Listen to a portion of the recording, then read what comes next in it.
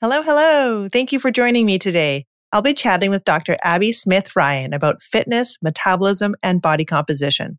Just to be clear, this episode is not about how to look like a magazine model. It's about understanding your body and what you can do to support your long-term health. It's about evidence-based strategies that busy people like you and me can put into practice. Dr. Smith-Ryan is a professor of exercise physiology and sports nutrition at UNC Chapel Hill. In this role, she directs the Applied Physiology Lab and co-directs the Human Performance Center. She's also actively involved in many professional organizations like the National Strength and Conditioning Association, the American College of Sports Medicine, and the International Society of Sports Nutrition. Dr. Smith-Ryan is also extremely passionate about mentoring students and sharing the practical applications of academic research. Her work spans a wide range of topics, from how nutrients and meal timing impact body composition and exercise performance, to how our bodies respond to food restriction and how our metabolism changes during menopause. In this episode, Dr. Smith-Ryan explains what the term metabolism really means, how it's measured, and how much we can and cannot control it. We also explore body composition and why the number on the scale is not the best predictor of health. Finally, we discuss the benefits of different types of exercise and how to reap these rewards without devoting endless hours every week. One of the takeaways from this conversation that I can't emphasize enough is that we need to prioritize our muscles, especially as we age. This is particularly important for women who have often been taught to prioritize being as small as possible. I'm really grateful for Dr. Smith-Ryan's work and her voice in advocating for women's health. For more of Dr. Smith-Ryan's work, please check out her website at www.asmithryan.com. Her website has links to her many publications, as well as her accounts on Twitter and Instagram. Without further ado, let's dig in. Welcome to Get Real Health. I'm your host, Dr. Chana Davis. This show cuts through the noise to give you science-based insights from real experts so that you can make smart, healthy choices. Welcome to the show, Dr. Smith-Ryan. Thanks so much for being here. Thanks so much for the invitation. Happy to be here. All right, why don't we get started with a little bit about you? Can you just give a bit of your story and how you got to where you are and where your interest came from? Absolutely. So just real briefly, I am an academic and researcher. I've been in the university, actually here at UNC, for almost 11 years. And I have a huge passion for improving health and quality of life through research or evidence-based practice. And I realized a long time ago, nobody was going to read my boring papers. And so tried to find different ways to communicate and translate that information so people can actually utilize some of the practical studies that we do in the lab. Well, I'm one of those people who actually reads your boring papers. I found your paper because I'm actually going through a menopause transition right now. So when I have something that I'm facing, I turn to my doctor, but I also turn to PubMed. So I found a really cool study of yours that I wanted to kind of use as a springboard for today's discussion. So you did a study on how things change in terms of metabolism and body composition through the menopause transition. So can you just give an overview of that study and then we can kind of go into more general discussion from there? Absolutely. And I'll preface it in that my research is really focused on exercise and nutrition interventions to improve health and quality of life. I don't just study women, but over the last, I would say 8 years, a lot of my focus has turned toward women. And it's really stemmed from a lot of the conversations with participants and other women that there's a dissatisfaction with how we feel and how we look. And then particularly as we transition to menopause, there's so many things that happen that there aren't answers to, and it makes us more tired and more dissatisfied. And so have really tried to target that. And this particular study, there is good data that suggests some of these changes are happening as women embark into menopause, but there's still a lot we don't know about what is actually happening to our body and to our metabolism and some of the semantics. And really, it was a foundational question to then allow me and others to ask, well, how do we then minimize some of those changes by lifestyle aspects related to exercise and nutrition? And it's not surprising that the study showed that there's an increase in fat mass, particularly in the abdominal region, and a decrease in muscle mass as we transition to menopause. There's also a change in metabolism, which I know we'll come back to, but essentially metabolism slows down a little bit. So I don't find any of that surprising, but I think what we found most surprising that has really changed some of our next steps is that those changes were happening in perimenopause, which you referred to. And perimenopause is really just that transition when menstrual cycles stop becoming regular. Most women actually don't even know that they're in perimenopause until some of the symptoms start arising. And those also can vary. So things like hot flashes and fatigue and trouble sleeping. That's, I think, a really important point because it's when women are often taking care of everyone else. They have children and spouses and careers, and they spend less time on themselves. And what we're identifying is that's really the time where these lifestyle changes can have a big impact to improve their health and quality of life once they hit their 50s and 60s. Mm-hmm. I really appreciate that you're bringing some evidence to this discussion because you can only get so far with anecdotes, even though it's cool that your study does align very well with what you hear anecdotally. Mm-hmm. So your study looked at how body composition changes with menopause. And I wanted to talk about why this matters aside from aesthetics. And so things like android to gynoid ratio. And so what are the things that you measure and how do those tie to health and which ones kind of matter for other reasons? I love this question. So I should have said body composition is one of my areas of research. And I think it's highly misunderstood, particularly among women. And it's because there's been so much emphasis on body fat. And honestly, I think that's the least important aspect. It does become more important to look at, well, how much muscle is there? How does that change? And then where are we storing fat? Because we know, so you bring up android to gynoid, which I like to call like apple-shaped versus pear-shaped. That impacts our cardiometabolic health, so risk for cardiovascular disease and diabetes. And so understanding not only how that is a single time point, but how that changes over time can help prevent some of these chronic diseases that are even more prevalent in women. So if somebody overall looks relatively lean but has an unfavorable fat distribution, can they actually have an elevated risk? Would that compare to someone who has a more cardiovascularly favorable shape but is overall bigger? Yeah, we've studied this a lot. The first example that you refer to is called skinny fat or normal weight obese, which is very prevalent. So someone might have a normal BMI, body mass index, but when you actually measure their composition, they have low levels of muscle and high levels of fat, although their height and weight ratio is normal. So that increases their risk of a number of chronic diseases. Whereas if you compare that to someone that has excess body fat, but also has good muscle and muscle quality, they're actually at a lower risk for a lot of these health consequences than the first example. That's fascinating. It's really important to get out there, right? So important, and not a conversation that many physicians have, particularly because, one, they're not measuring composition in a clinic, and it's really focused on these BMI parameters. But our research and others have really shown that if you can focus on muscle mass, particularly preventing loss as we age, which is a very common thing, we know it's directly linked to health and quality of life. Yeah, so why is the presence of muscle mass in women so important? Because that's something a lot of women are going to be resistant to focusing on. Well, it's against everything we were taught. I just need to weigh less is what I've been told. But what happens when we restrict calories or diet? Often we're losing muscle, and that is impacting, one, it makes us easier to gain weight over time, but it impacts metabolism.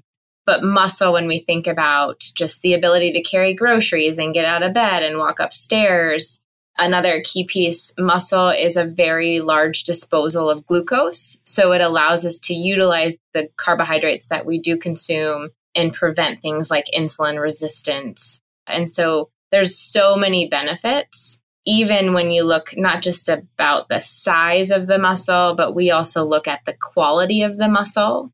So larger people have more muscle. For example, someone that's severely obese is going to have more muscle, but we want their muscle to look less like a ribeye and more like a fillet. lower intramuscular fat. And the way we tackle that is with diet and exercise.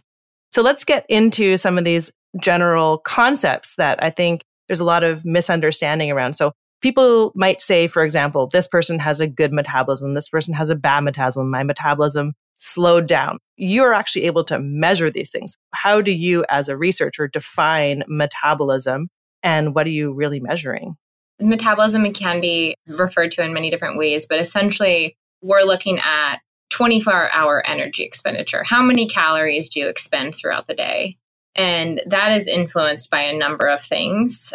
How much muscle mass you have, how big you are, what your age is. And so when we say someone has a slow metabolism, typically that would mean that their measured metabolic rate is lower than estimated for someone their age, height, weight. A faster metabolism would be the opposite, that they have a higher rate of energy expenditure.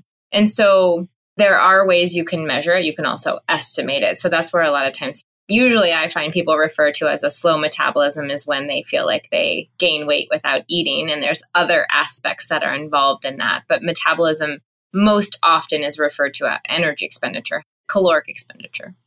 Can you speak to some of these kind of metabolic chambers where you actually do measure it? Well, yeah. So the gold standard is, well, you can measure it with an isotope. So where you would drink a doubly labeled water, like a heavy water, and you can estimate energy expenditure that way. Another way is to look at basically a sealed room where it measures changes in temperature while someone is in a room for an extended period of time. It's similar to how we identify calories in food. A bomb calorimetry, changes in temperature when changing or burning that fuel. It can be done in a human by looking at those changes in body temperature in a sealed chamber, not something you could measure at home by changing temperature. Mm-hmm. What are some of the factors that impact metabolism, for example, men versus women or women in stages of life? First of all, where do we see differences? And then second of all, what might actually cause those differences? Well, one, I should say, most time people think that they have a slow metabolism. It's really not that slow. There's other things that are influencing it. But when we look at some differences between men and women and metabolism, just size of the person differs. So if a man is bigger, they're going to burn more calories. There's this myth, or people say muscle burns more calories than fat. It's only about like 30 more calories. That face value isn't true, but what happens is muscle requires a lot of calories to rebuild and regenerate. And so it's more energetically costly, let's say at nighttime during repair. And so gram for gram, it's not much more energy expenditure greater, but it is when you look at the cost of calories it takes to rebuild. So someone with more muscle or stimulating the breakdown of muscle through something like resistance training will increase metabolism or support a higher metabolism. There's also hormones that influence that. Lots of different hormones can impact metabolism. Thyroid is often one most people are familiar with. Different thyroid hormones can shuffle that. And we know a lot of times thyroid hormones change throughout a lifespan, which can impact metabolism. I was chatting with a friend about this the other day. So certain drugs can cause people to gain weight or lose weight. And are they affecting the metabolism, or are they affecting appetite, or they're different mechanisms, I suppose? Yeah, definitely different mechanisms, but I would say both. So if you look at something like a thyroid pharmaceutical, that would impact metabolism. Whereas if you look at something like an antidepressant or on the reverse, like an ADHD medication, those often influence appetite and some of our appetite hormones that then impact our food intake. Mm-hmm. One thing that would be useful maybe, and just expanding on this conversation of metabolism, is breaking down kind of the different subcomponents. Because I was surprised when I learned that your resting metabolism is such a big piece of the pie. And it explains part of why exercise doesn't tend to move the needle on body composition as much as you might expect. I do think it's an important component to really understand. So you're right. Resting metabolic rate, the amount of calories we would burn if we just laid on the couch all day, is the majority. It's about 70% of the total daily caloric expenditure that we have. It's important to realize, though, that that can be impacted, for example, by the size of the person. A few things you can do to impact that. But yes, resting metabolic rate is a large component. The other pieces that we often try to target in an intervention would be non-exercise adaptive thermogenesis. And I call that all the moving around and the fidgeting, kind of the extraneous movements that has about a 5 to 10% impact on total daily energy expenditure. Exercise, depending on how much you exercise, has about a 5 to 10% impact. And then another component is the thermic effect of feeding, or how many calories you burn to digest, absorb your food, which is also about a 5 to 10% impact. And those are important when we think about if you're trying to modify your metabolism, those 5 to 10% can make a difference. But ultimately, the largest contributor is RMR, or resting metabolic rate. On the reverse, I know, if we think about the majority of women, I used to think a long time ago, like, well, if I didn't exercise, I shouldn't eat very much, because I didn't burn many calories. But in actuality, you burn a lot of calories just sitting and thinking and your normal basic function, which is why that feeding component is so important, even if you don't have a high activity level. Mm-hmm. And I think that the formula for resting metabolic rate is primarily just your lean body mass, some fraction of your lean body mass. There are some, actually, the majority of them don't even incorporate lean body mass. It's just age, height, weight, and sex. Okay. And when you are at rest, just lying in bed, what is taking your body so much energy to do? I would say the majority of data, your organs require a lot of energy. Your brain requires a lot of energy, and people forget that. I always laugh, like if you spent all day thinking really hard and working, that actually expends quite a few calories. And then just basic metabolic organ function requires a lot. Body temperature changes. Maintaining homeostasis of the body requires a lot of calories. I actually remember hearing that chess players burned an amazing amount during tournaments. Probably. I wouldn't be surprised. Yeah. Well, that's a great overview of metabolism. And I think we cleared up a lot about what that word actually means and the different components of it. One last question on that is, when you have people that have different body set points, how different are their measured metabolic rates? You were saying it's not often as different as you expect. What are some of the things that you found when comparing people who have higher body set points and lower body set points? Well, if you look at just body size, the larger people will have a higher metabolic rate. But if you start to look at individuals of the same size, that's where you start to see bigger influences of things like what is their day-to-day activity and muscle mass, what medication, some of those aspects. The other piece that we look at a lot in my laboratory is not just metabolic rate, but also what type of fuel are they using. So for example, at rest, we should all be utilizing fat for fuel, for kind of energy. And that's highly impacted by hormones. So estrogen, that women tend to burn more fat at rest than men. We also have higher body fat stores. But things like chronic dietary intake impacts that. So for example, if I, as a female, am meant to burn mostly fat at rest, but I have a diet that's very high in processed carbohydrates, and I have a lot of glucose in my blood all the time, then I won't be burning fat. I'll be utilizing the glucose that I'm feeding myself. And we see some of that change as women age due to the changes in estrogen, in that they don't burn as much fat as they normally did or used to. And there's some diet and exercise approaches there to help. Fat burning doesn't always mean fat loss, but it does contribute. Like if I'm not burning as much fat at rest, then that could lead to fat accumulation. And what about this idea about your metabolism being affected by dieting? Yes, so we have looked at this, and I think it's a very fascinating area that still needs a lot of work. And so a lot of the early models would look more at kind of chronic dietary restriction, such as an eating disorder, or even a lot of work with wrestlers, kind of the yo-yo dieting. And we've looked at even physique competitors because of that model of decrease in weight gain. And it does decrease metabolism, meaning it does slow down. But the other things that are incorporated in that, it very much influences things like hunger hormones. And so once the caloric restriction piece has stopped, there's very much a delay in our ability to remain full once we've eaten something, and our cravings for sweet things are still elevated. because there's a lag in hormones once you do feed it adequately. So it's not just necessarily metabolic rate. That's a fascinating area of research for sure. Mm-hmm. So let's move on to the exercise area of the discussion and just talk about, it's so overwhelming because there's so many different ways to exercise. So how, and I'm sure there's no one size fits all prescription, right? But how do you think about it for yourself? And then what are the considerations for what you should be prioritizing at your stage of life and your goals? Absolutely. So we study a lot of exercise interventions, and a lot of my work focuses on high intensity interval training. And what we've seen over the last, 10 plus years is that it's a really effective way in a short, feasible time frame to not only support cardiovascular health, but also to stimulate muscle and a number of metabolic changes.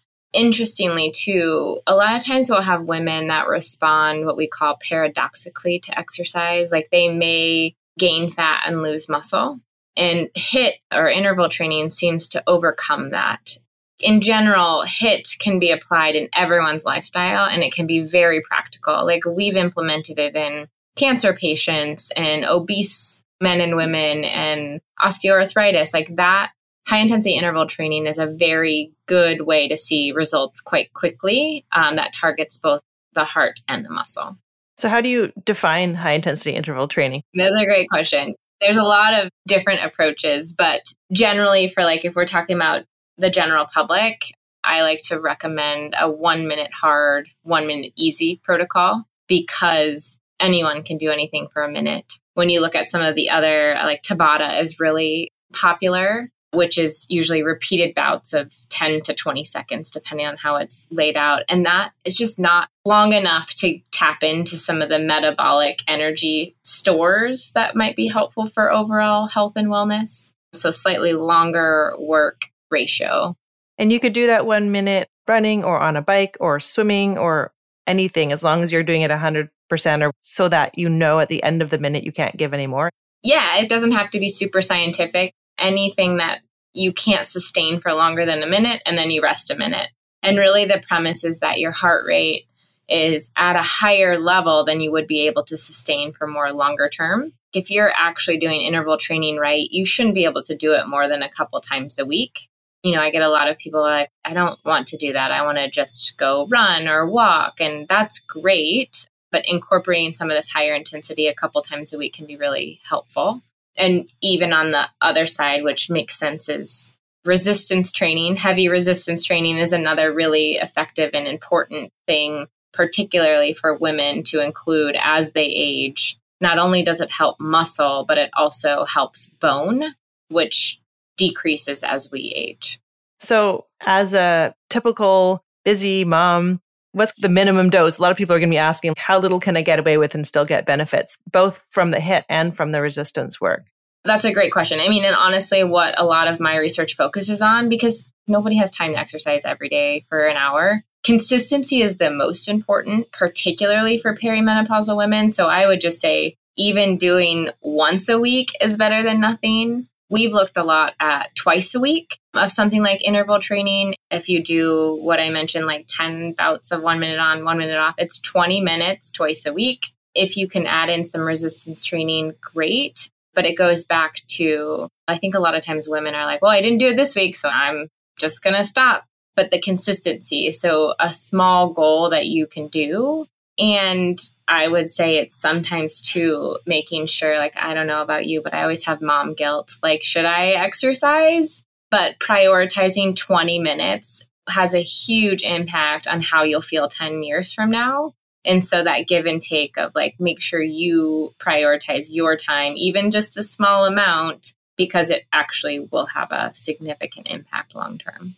That's great advice. Any last words of advice for those who are looking to optimize their health long-term with exercise? I would say don't be afraid. I think women often will be aware of burning calories for exercise, but it's really not about that, or it shouldn't be just about that. It's really trying to improve the muscle and the bone for lifelong health.